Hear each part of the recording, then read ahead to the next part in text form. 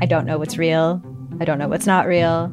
Limited Capacity is a collection of 6 darkly amusing stories about the mysterious ways we interact with the internet and with each other. There's something going on with him. It's like an act. I don't trust him. What?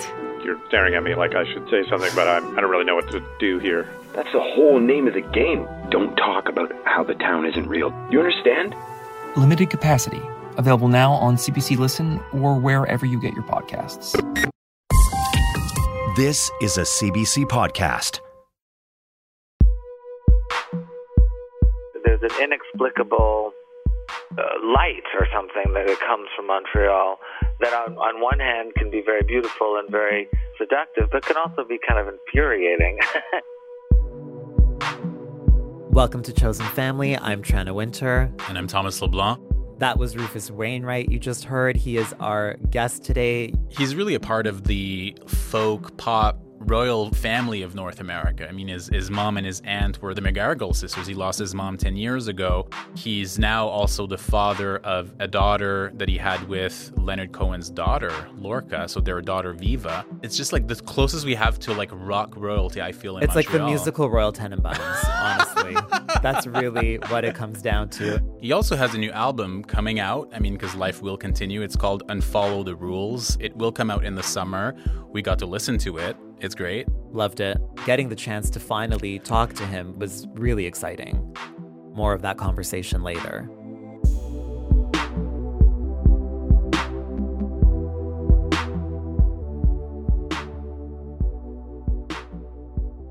This is our last episode of season 2. What a crazy time to be wrapping up the show. And I mean, the world is a finale. Yeah, in a way, but I don't think it's a finale, but it's a season finale. It's a cliffhanger. It's a cliffhanger for sure. We are recording this April 1st. We are about 3 weeks into lockdown, social isolation, whatever you want to call it here in Canada. Of course, due to the global pandemic. For you right now, like in this last week, what has sort of emerged as the hardest thing to deal with in the everyday or the easiest thing? What has surprised you? I think one really powerful spiritual tool in general is acceptance. And it doesn't mean to accept everything, things that are unjust, things that make no sense, that are illogic. Like I think we need to rally up for social justice. But in a way, I've accepted that we are dealing with this the best we can. Like collectively, I am dealing with this the best I can. Strangely, I've been more productive because of this. Really? Yeah, I've been able to write a bit more. So to me, it's like the sense of new normal is kind of sinking in while really bracing myself for what's to come. What's to come, what is here, being grateful, weirdly, for a roof and food. Yeah. But it's definitely challenging. What about you? I don't know. I'm just like, it's so up and down for me. You know, like there are moments where I'm dancing in my apartment and just like last night I was dancing to Whitney Houston, I'm Every Woman, and I was just feeling it. Of course. But then 30 minutes later, I was just like crying, you know? Like I think the hardest part for me has been thinking about my grandmother and like what it means for our elderly population. There will be great loss in all of this. And I think the reality of the losses, and it's not just the people, but also the places and the businesses, the small businesses that we care about is very overwhelming. And I think there's more and more reality creeping in for me. And also what has changed is that Montreal has become so from what we know on April 1st, the city in Canada that's the most affected. So we're not in America, but we're still in the city that's, you know, where there are the most cases, and the province where there are a lot of cases. And I agree with you. The part that's really getting to me is to imagine the people who will get the virus will not make it. And the part that's totally heartbreaking is to know that these people won't be able to see their loved ones to say goodbye. Yeah. How do we grieve right now? It's a big question. And I think, you know, as hard as the questions are, like it's sort of good to start asking yourself those questions now, so that you're a little bit prepared. But it's very hard to be prepared for anything in this moment because everything is changing day to day so fast.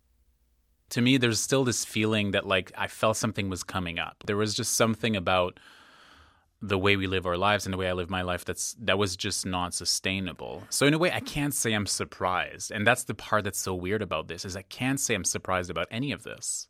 That's very interesting. At the beginning of the year, I had no vision for this year. Like, usually at the beginning of every year, right, I have a vision. Like Celine, it's what the power of the dream. The power of the dream. Okay, so every year there's a dream. Every year there's a dream. It's not always super conscious. It's not always necessarily thought out in specifics, but there's a sense of what's to come. This year, at the beginning of the new year, I really genuinely had no sense of what was to come at all. Like, I couldn't feel anything coming. It just felt like this year was like a void. And it turns out I was right. Everything has just come to like such a sudden stop. And I know for me, it's just made me question, like, what is the meaning? What is the purpose of what I'm doing? Just the small questions. Just the small. It's interesting because like over the last couple of weeks, I've been reading about how the AIDS epidemic had been unfolding in New York City in the 80s and how and all over the world and how that really impacted the queer community. And, you know, I think there are similarities, there are differences. I think one big difference is that at the time, people could physically still get together to do activism, which is something now that, you know, like we have to isolate, distance. This is what makes this so unique. Yeah. In times of war, in times of great challenges, we get together, whether that's even just for dinner or like entertaining each other. Last week, you suggested that we call people. Yes. I wanted to talk to Sarah Schulman. She is a novelist, playwright, memoirist, AIDS historian. She was an activist, a part of ACT UP in the 80s and 90s. She's actually publishing a history of ACT UP next year. So she was really at the center of the AIDS epidemic.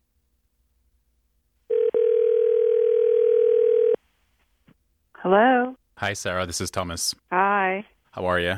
I'm okay. Do you live in Chicago now? No, I was just here visiting my girlfriend, and then suddenly everything happened, and I was afraid to get back on the plane. But I'm lucky to not be in New York right now. It's very, very difficult there. How do you personally react to all of this, like the shelter in place, what's going on down in New York? I mean, the problem here is Trump, and we have no nationally coordinated response. So everything is completely chaotic, and it's all state by state, city by city, and so it looks like large numbers of people are going to suffer and die because of the monstrous federal government. As people like you would know, like in times of crisis, you know, and Reagan took years to recognize AIDS, and there's so much resistance to healthcare reform. So should we even be surprised that it's a nightmare right now with this? Well, I mean, the federal government could be helpful. It's, let me say that I resist the comparison to AIDS. I mean, there's an emotional comparison. But during the height of the AIDS crisis, which would be for us 1981 to 96, I guess, those are the 15 years of the mass death experience here, there was never a collective action. There was never a state of emergency for the entire nation, even though the death rates were so high. To date, right now, 1,000 people have died in New York City, and by the end of the epicenter of the AIDS crisis, almost 100,000 people had died in New York City, and I'm sure that we will get to those numbers. But it was always left to us to be our problem. So it was quite a different kind of political context. And of course, this is the virus that doesn't discriminate, truly. And AIDS affected people who were already discriminated against. Marginalized people will obviously still be affected more by this.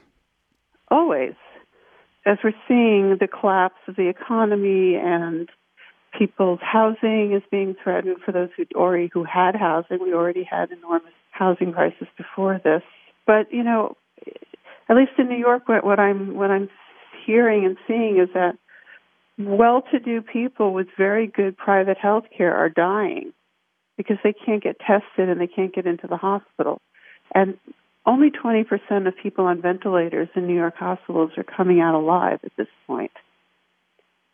So, being privileged in this moment is not saving anyone's life.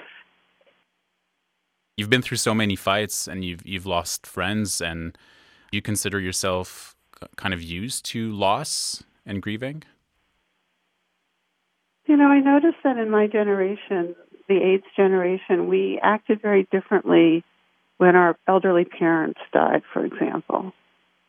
I think it was something that was less of a shock, and the death of a very old person for many people was experienced as less of a tragedy. Certainly a loss to be grieved, but not like watching a 23-year-old die because of government indifference.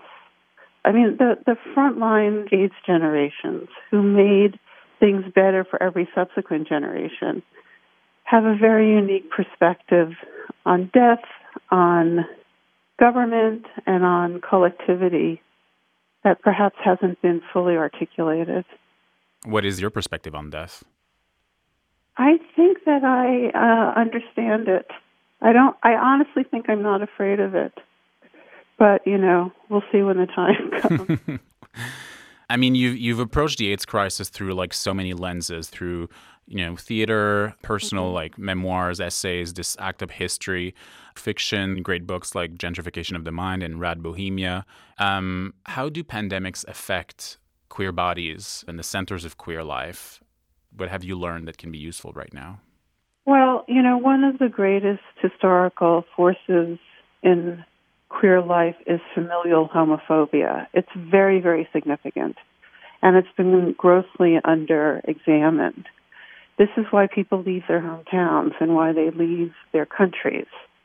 And so when you have an emergency like this, and if you're not connected to people who identify with you and are willing to share their resources, then you're much more vulnerable. And that's why we see, queer kids overrepresented in the homeless population. And so in an event like this where so many people have lost their jobs and there really is no help from the feds, people are dependent on their friends and families to get them through. And if you don't have that kind of family support, then you're a lot more vulnerable. Do you think that in a way for people who are already marginalized by, homelessness or drug use, like this is a crisis, but their life was already a crisis? It's just another one. This is almost like it's more of a crisis for the middle class and the people who can't keep going. Well, I mean, America was already in total crisis for everyone, before this happened. I mean, we have no health care anyway. In New York City, where there's a lot of construction for luxury towers, every time a scaffold is built around a construction site, a homeless encampment pops up underneath it. So, and in terms of public education, I'm a professor in the city university. I mean, we haven't had paper for years. Now we're supposed to teach online, and we're finding that students don't have computers. So there's been so many states of crisis in American life already, and of course this underlines everything. I mean, we'll never go back to what we had before, and that was true about Trump himself. As soon as he was elected, it was clear we were never going to return to the neoliberal norm that had preceded him. But we have to get rid of him to be able to find out where we are going. And he's been in your life for so long. Like he was a character or he inspired a character in People in Trouble, I read. That's right. He was a character in People in Trouble. Well, because New Yorkers always hated the Trumps because it was well known that they wouldn't rent to black people. So, they were always local villains. But, yeah, Americans don't get it in this very, very big way. We're in some kind of weird cult of the personality. And what's the best thing that we can do for each other right now? I say call people.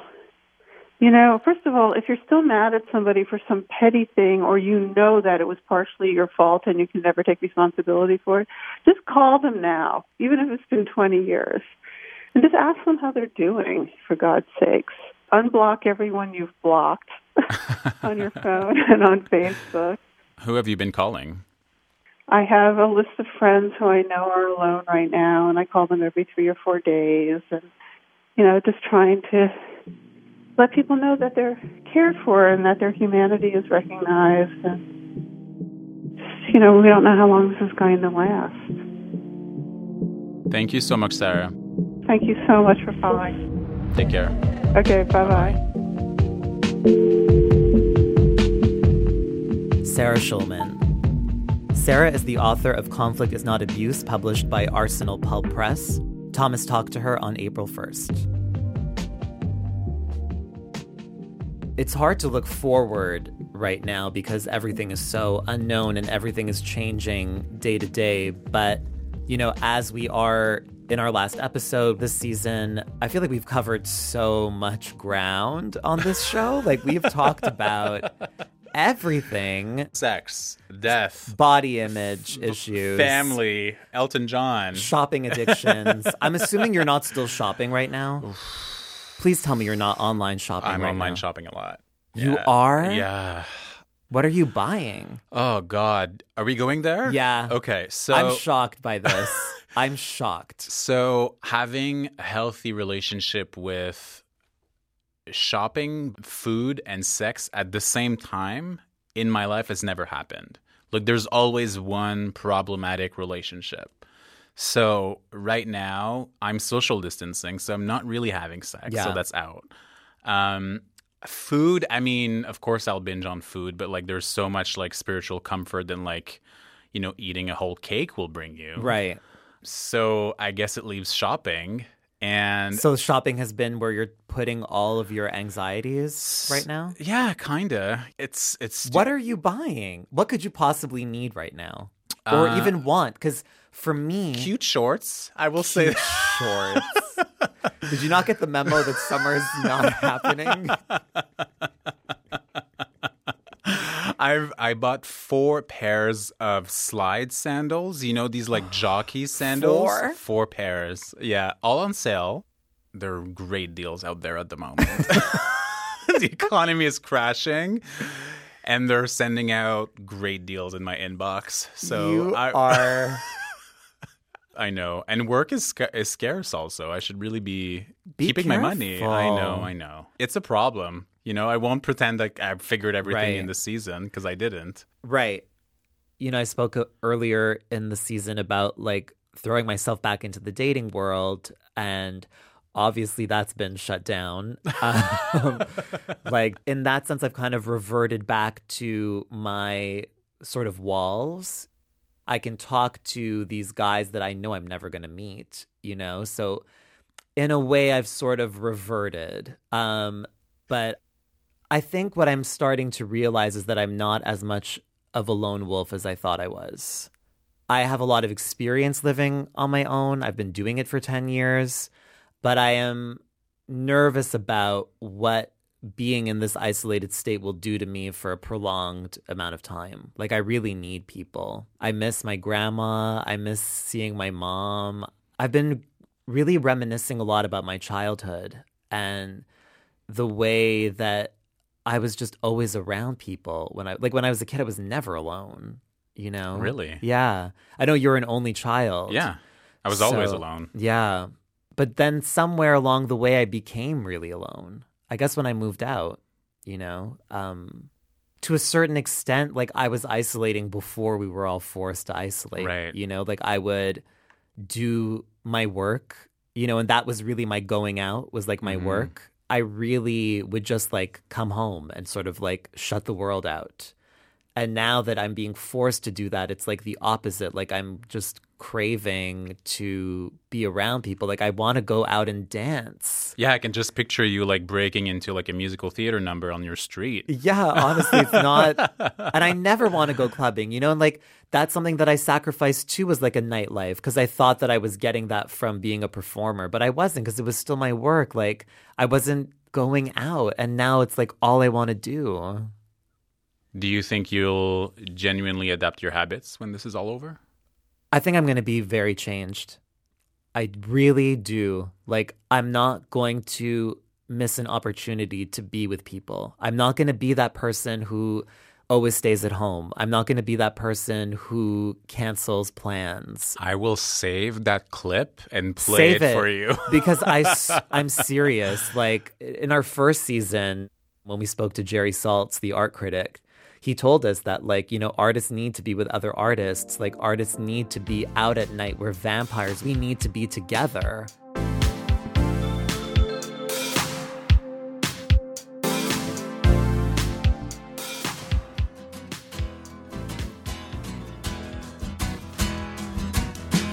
Will you forever be the damsel in distress? Will you forever be a harbinger of loneliness? It's our last episode of this season. We couldn't end this without talking to one of the most iconic Montrealers, Rufus Wainwright. He's had such a formidable journey being, you know, a wild child, abusing and using all sorts of substances, and then, you know, always sticking to his gift. Like, he has a phenomenal voice, a phenomenal talent for writing music. He's also an opera composer, a Judy Garland aficionado. expert. I feel like for so many Montrealers, whether we're familiar with his work or not, he's sort of this touchstone. Like, for me, he's always been this kind of mystery. And I think if you check out his Instagram, you'll pick up on that Royal Tenenbaum vibe. I mean, the videos are Rufus in his living room. Rufus is in a robe, kind of disheveled. It's fabulous. I love, he calls it the robe recitals. Hi, it's Rufus, and this is a new installment, or a new era, I should say, of the robe recitals, because obviously I'm at home a lot more in my robe these days, as I hope you are all able to be in your robe. Hello. Comment ça va? I'm good. We spoke to Rufus on the phone. He was home in LA. What makes a good robe? Well, I mean, I have, I've had a very interesting career, and I've been able to travel the world, and I think always, certainly, you know, stealing a robe from a fancy hotel is the best way to kind of, you know, be guaranteed something of a luxurious quality. And then there's also, you know, nobody quite makes a robe like the Japanese, so. Fabulous. Well, we've been watching your quarantunes, and they're so soothing, and they've become this really lovely daily ritual for those of us who are following you. And it's technically not a quarantune, but the other day you posted a video of yourself singing Celine Dion's Ziggy and wishing her a happy birthday. Ziggy,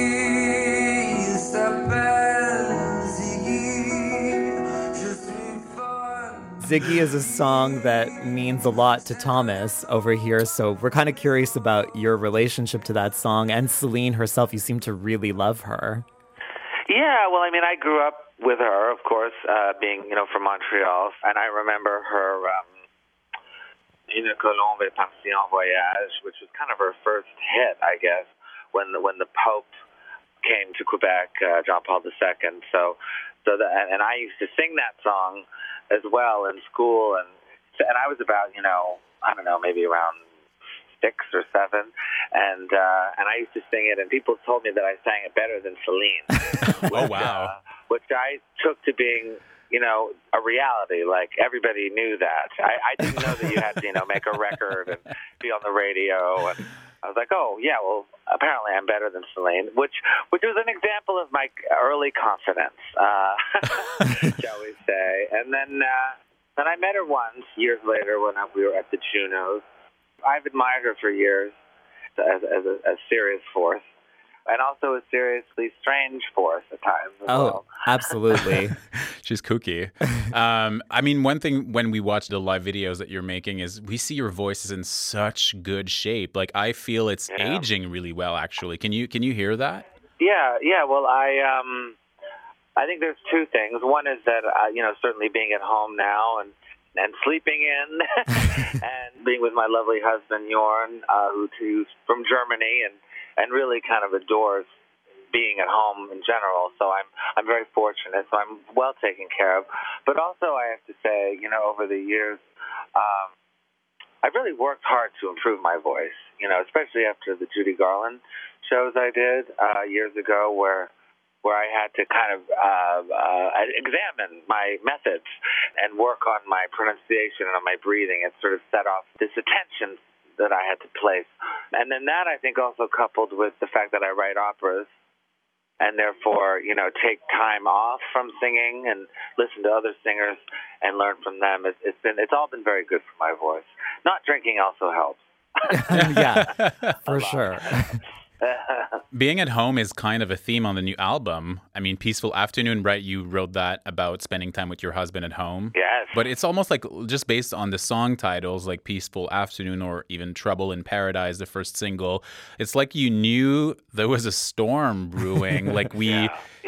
I'll tell you something very bizarre. This is a theme that's always existed in my career where, I don't know, there's several albums I've written that oddly kind of compare much more with the period that they're released in than when they were written. I mean, Poses is a great example for me where, when I wrote that song, initially I'd written it about somebody else. I wrote it about some young twink who was, kind of on drugs and I was kind of obsessed with when I was, in my 20s.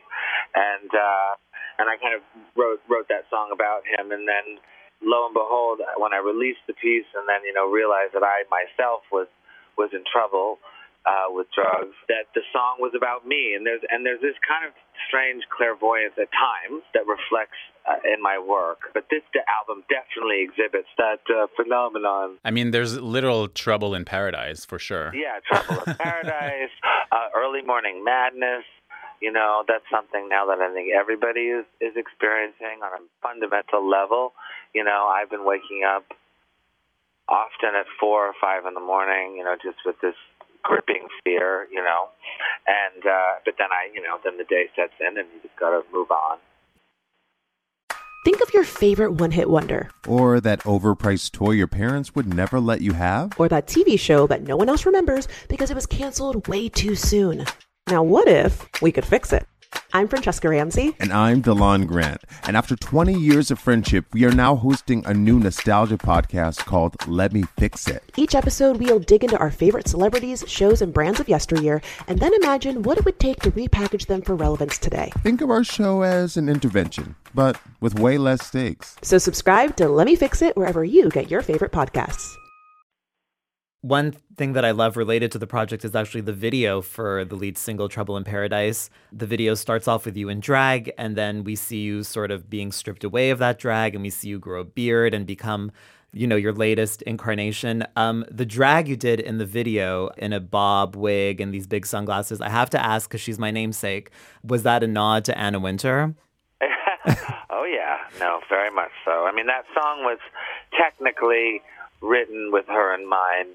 Really? Yeah, well, many years ago, I've been very good friends for years with Victor and Rolf, who are these fantastic Dutch designers. But many years ago, we thought of doing a project together about the fashion world, and I suggested that, of course, Anna Wintour should be one of the characters, and I wrote the song Trouble in Paradise with that in mind. She was sort of like a Cruella de Vil. It's funny because then Victor and Rolf, after a while, they're like, do we really have to put Anna Wintour in this? And I was like, yeah, of course, she's like the perfect musical character. And they were like, we don't want to upset her. and we actually didn't do the musical because of that. Wow. They didn't want to.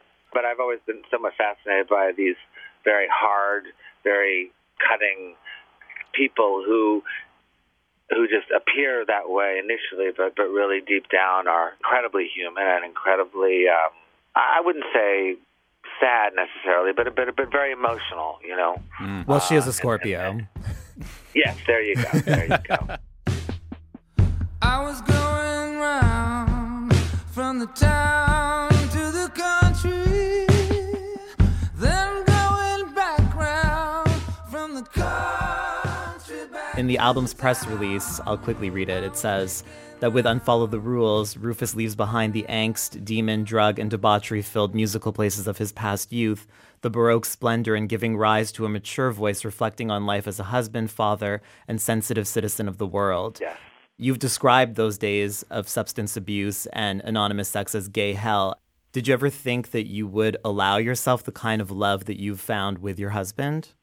Yeah, well, I mean, the way that I translate it for myself is humans are not comprised of one being. You know, we have different periods in our lives, and we like a tree, you know, develop branches and we could become more solid. And at this point, I have a wonderful husband. I have a beautiful daughter. But that being said, you know, I still see that little scraggly branch occasionally dangling from near the ground, and I love that period of my life. If I was to say that, you know, I totally was immune to, you know, my previous romantic dalliances, it would be kind of lethal. In the sense that I would just I'd be fooling myself. So it's like it's a constant juggle. I will say that with substance and stuff, you know, and with alcohol, I mean, I definitely, if that is in the mix, it's very volatile for me. That tree that tree gets pretty, you know, the lumberjack comes in at that point. I absolutely relate. I'm also at this point sober 8 years. So to hear this and to, you know, I don't have a husband. I don't know if I want a husband, but it's so important for guys like me to see what you've made of your life after this gay hell that you describe. I'm curious. I'm curious about your relationship with Elton, because he's had a similar trajectory, and I know you're friends. And do you sometimes like talk to him and pinch yourself, being like, what have we, how are we still here with husbands and children? Yeah. Well, I mean, Elton, I see him very rarely. We're both so busy, but every time I do, we do kind of pinch ourselves, actually, individually. I don't pinch him, but there was a moment where we kind of stare at each other and we're like, wow, isn't this amazing that we're still alive, you know, that we're having this wonderful time. I think where that started out for me as a theme is many years ago, and this is back when I was drinking and going kind of crazy, and I met him, and he knew my father, and I was with my dad, and we did a song together at a show, and he just kind of looked at my dad and was like, isn't this amazing that this is happening right now, and that we're all here and that we're all still singing. Well, I love that obviously your career has always been a sort of family affair. And Thomas and I saw you performing in February here in Montreal. It was a show that was a tribute to your mother, Kate McGarrigle, legendary folk singer-songwriter.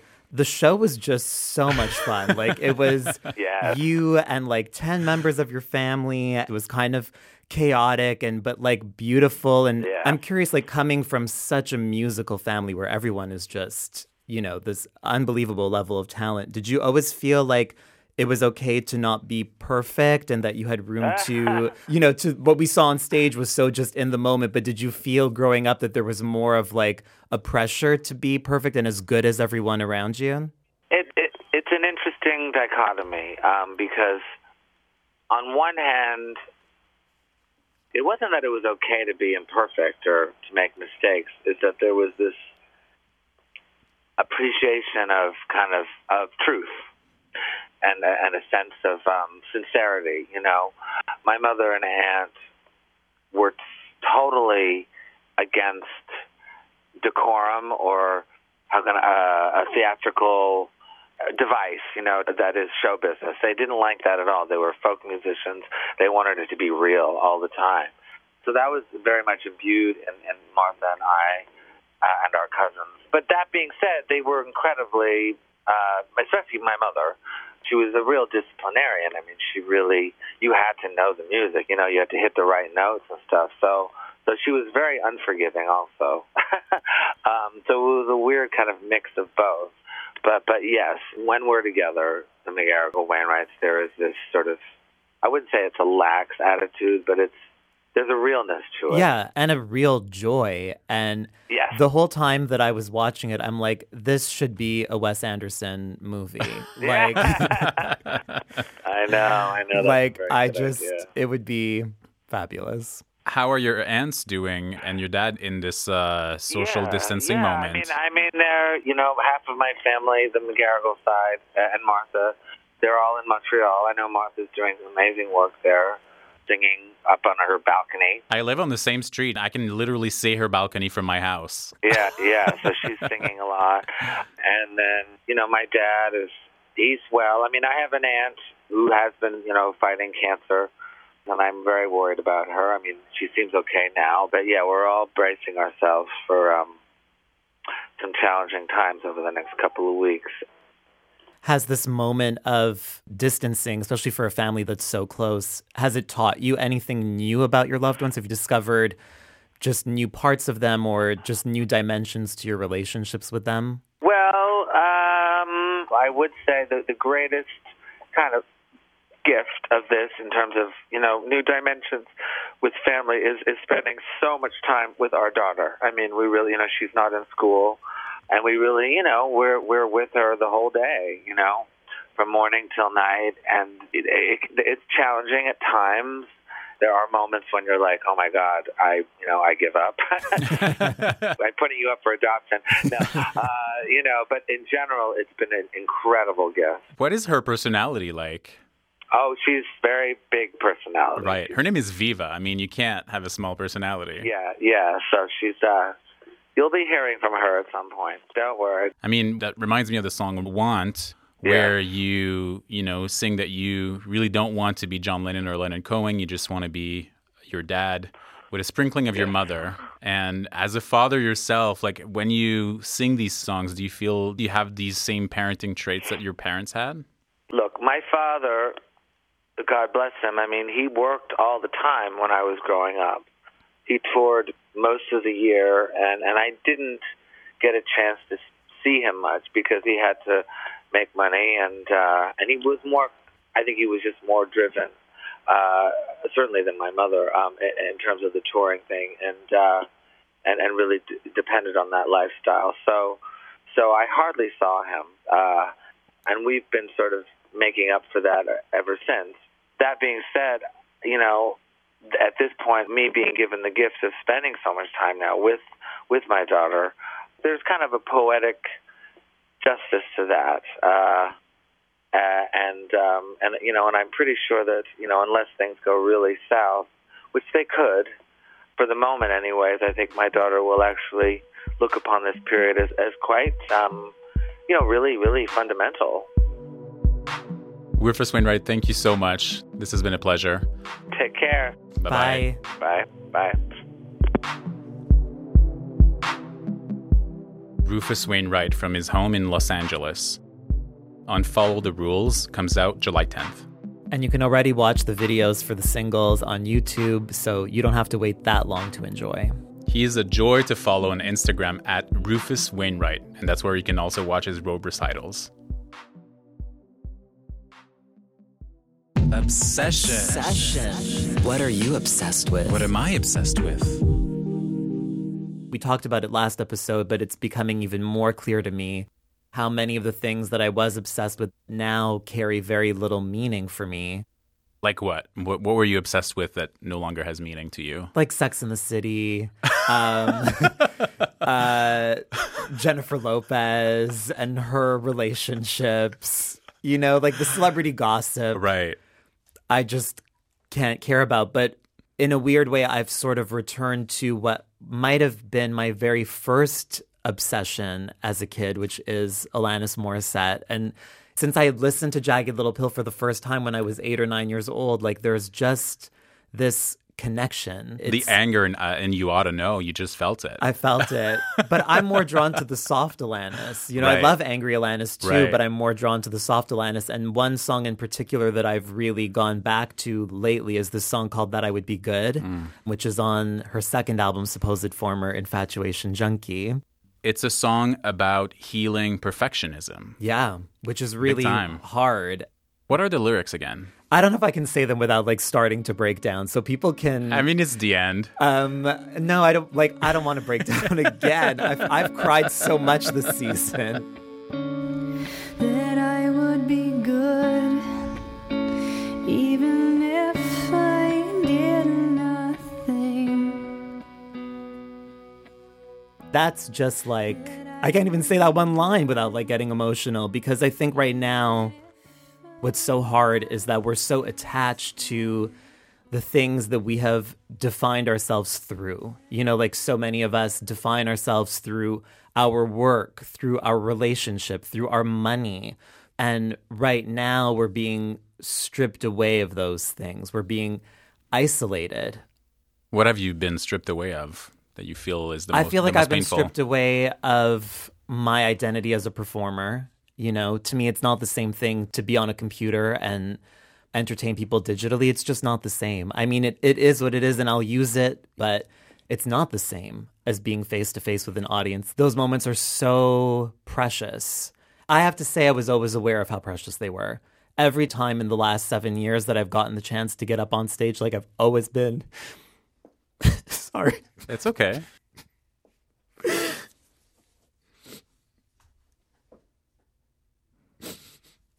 I've always been so grateful because I never thought I'd get to do it.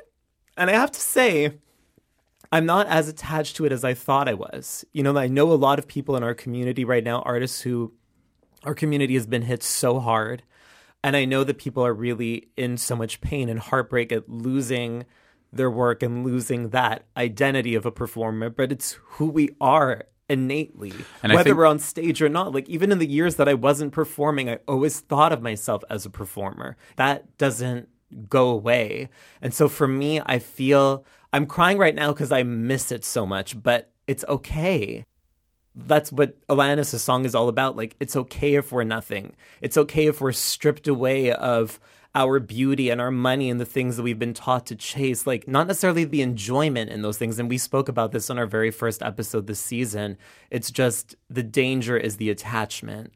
And that's what we've been, a culture of attachment and constantly finding ourselves in places where no matter how much we experience, no matter how much we acquire, it's never enough.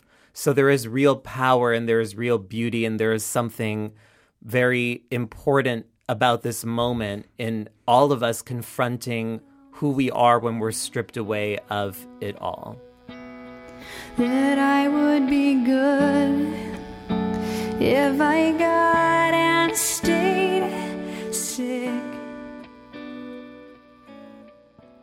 I do, as some listeners might know, I'm also a DJ. So I miss DJing. I miss being in bars and making people dance and dancing. And I would describe my DJing style as gay wedding. Yes.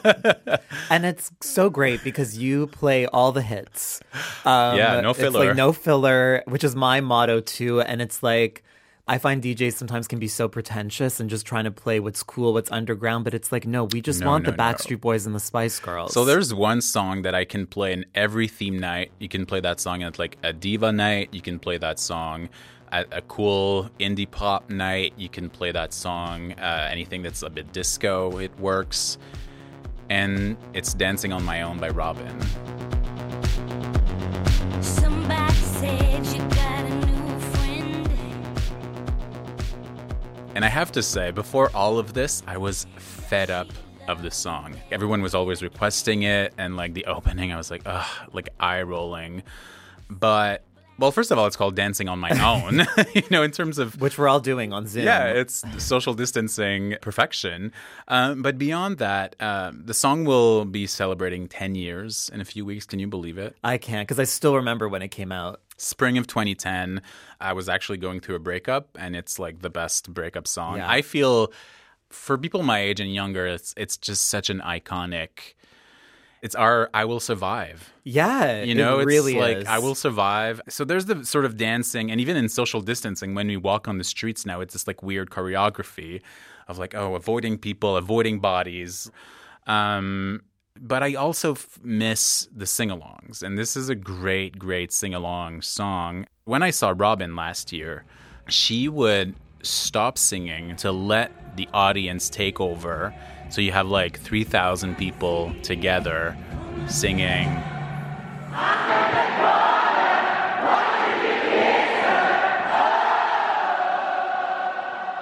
I miss that. I miss being at a live show. I miss just like going insane, singing at the top of my lungs. And as hard as it is, and it's super hard, and we're in the thick of it, and we don't know how long this is going to be. But we're going to get on the other side. And I promised myself that, you know, I would sing at the top of my lungs, whatever song would play, and I would stop judging people for requesting this song because it's like, you know what, there's a good reason for it. I miss dancing with people in a space, and it's something I really took for granted. Me too. And I wasn't doing it much at all, like in the last few years, and now I'm just like aching for it. Yeah. Like aching. Just singing and screaming and jumping and like hugging each other and like twirling each other and throwing each other around the room. And it's gonna feel special when we get to do that again. I'm in the corner, watching you kiss her.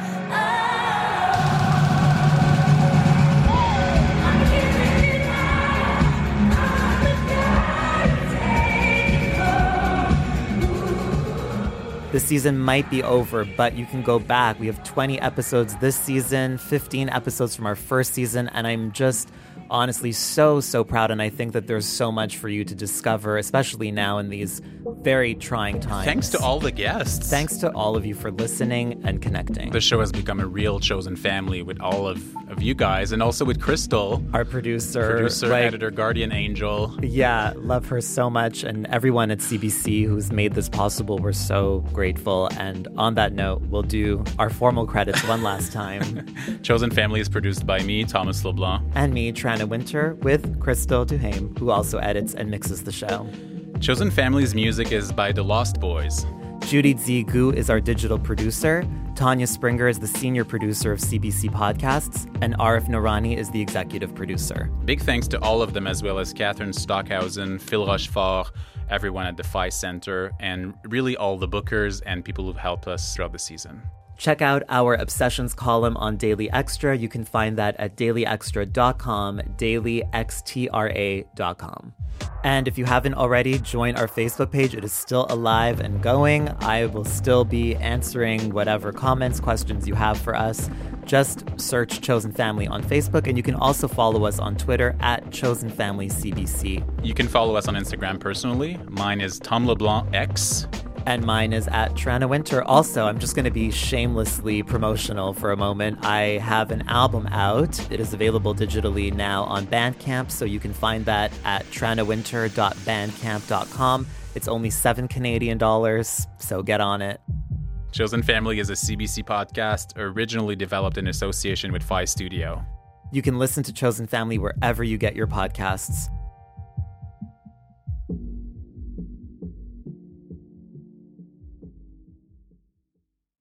For more CBC podcasts, go to cbc.ca/podcasts.